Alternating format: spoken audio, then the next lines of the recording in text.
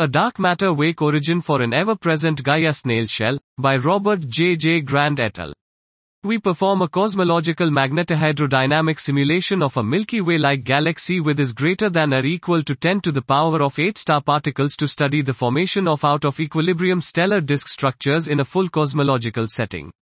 In the plane defined by the coordinate and velocity perpendicular to the mid-plane, vertical phase space, Z, Vz, stars in solar-like volumes at late times exhibit clear spirals similar in shape and amplitude of the Gaia, snail shell, phase spiral.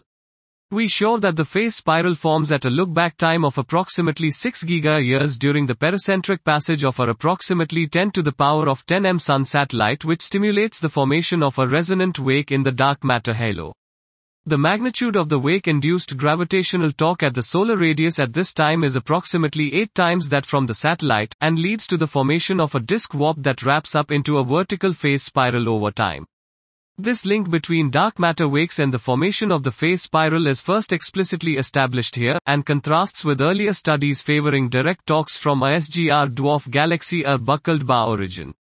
Furthermore, the feature is ever present during the epoch of disk evolution. The initial disk is never featureless and unperturbed as is ubiquitously assumed in non-cosmological models. Our results demonstrate the highly complex and substantial role of the dark halo and its population of satellites on the dynamical history of the Milky Way's disk.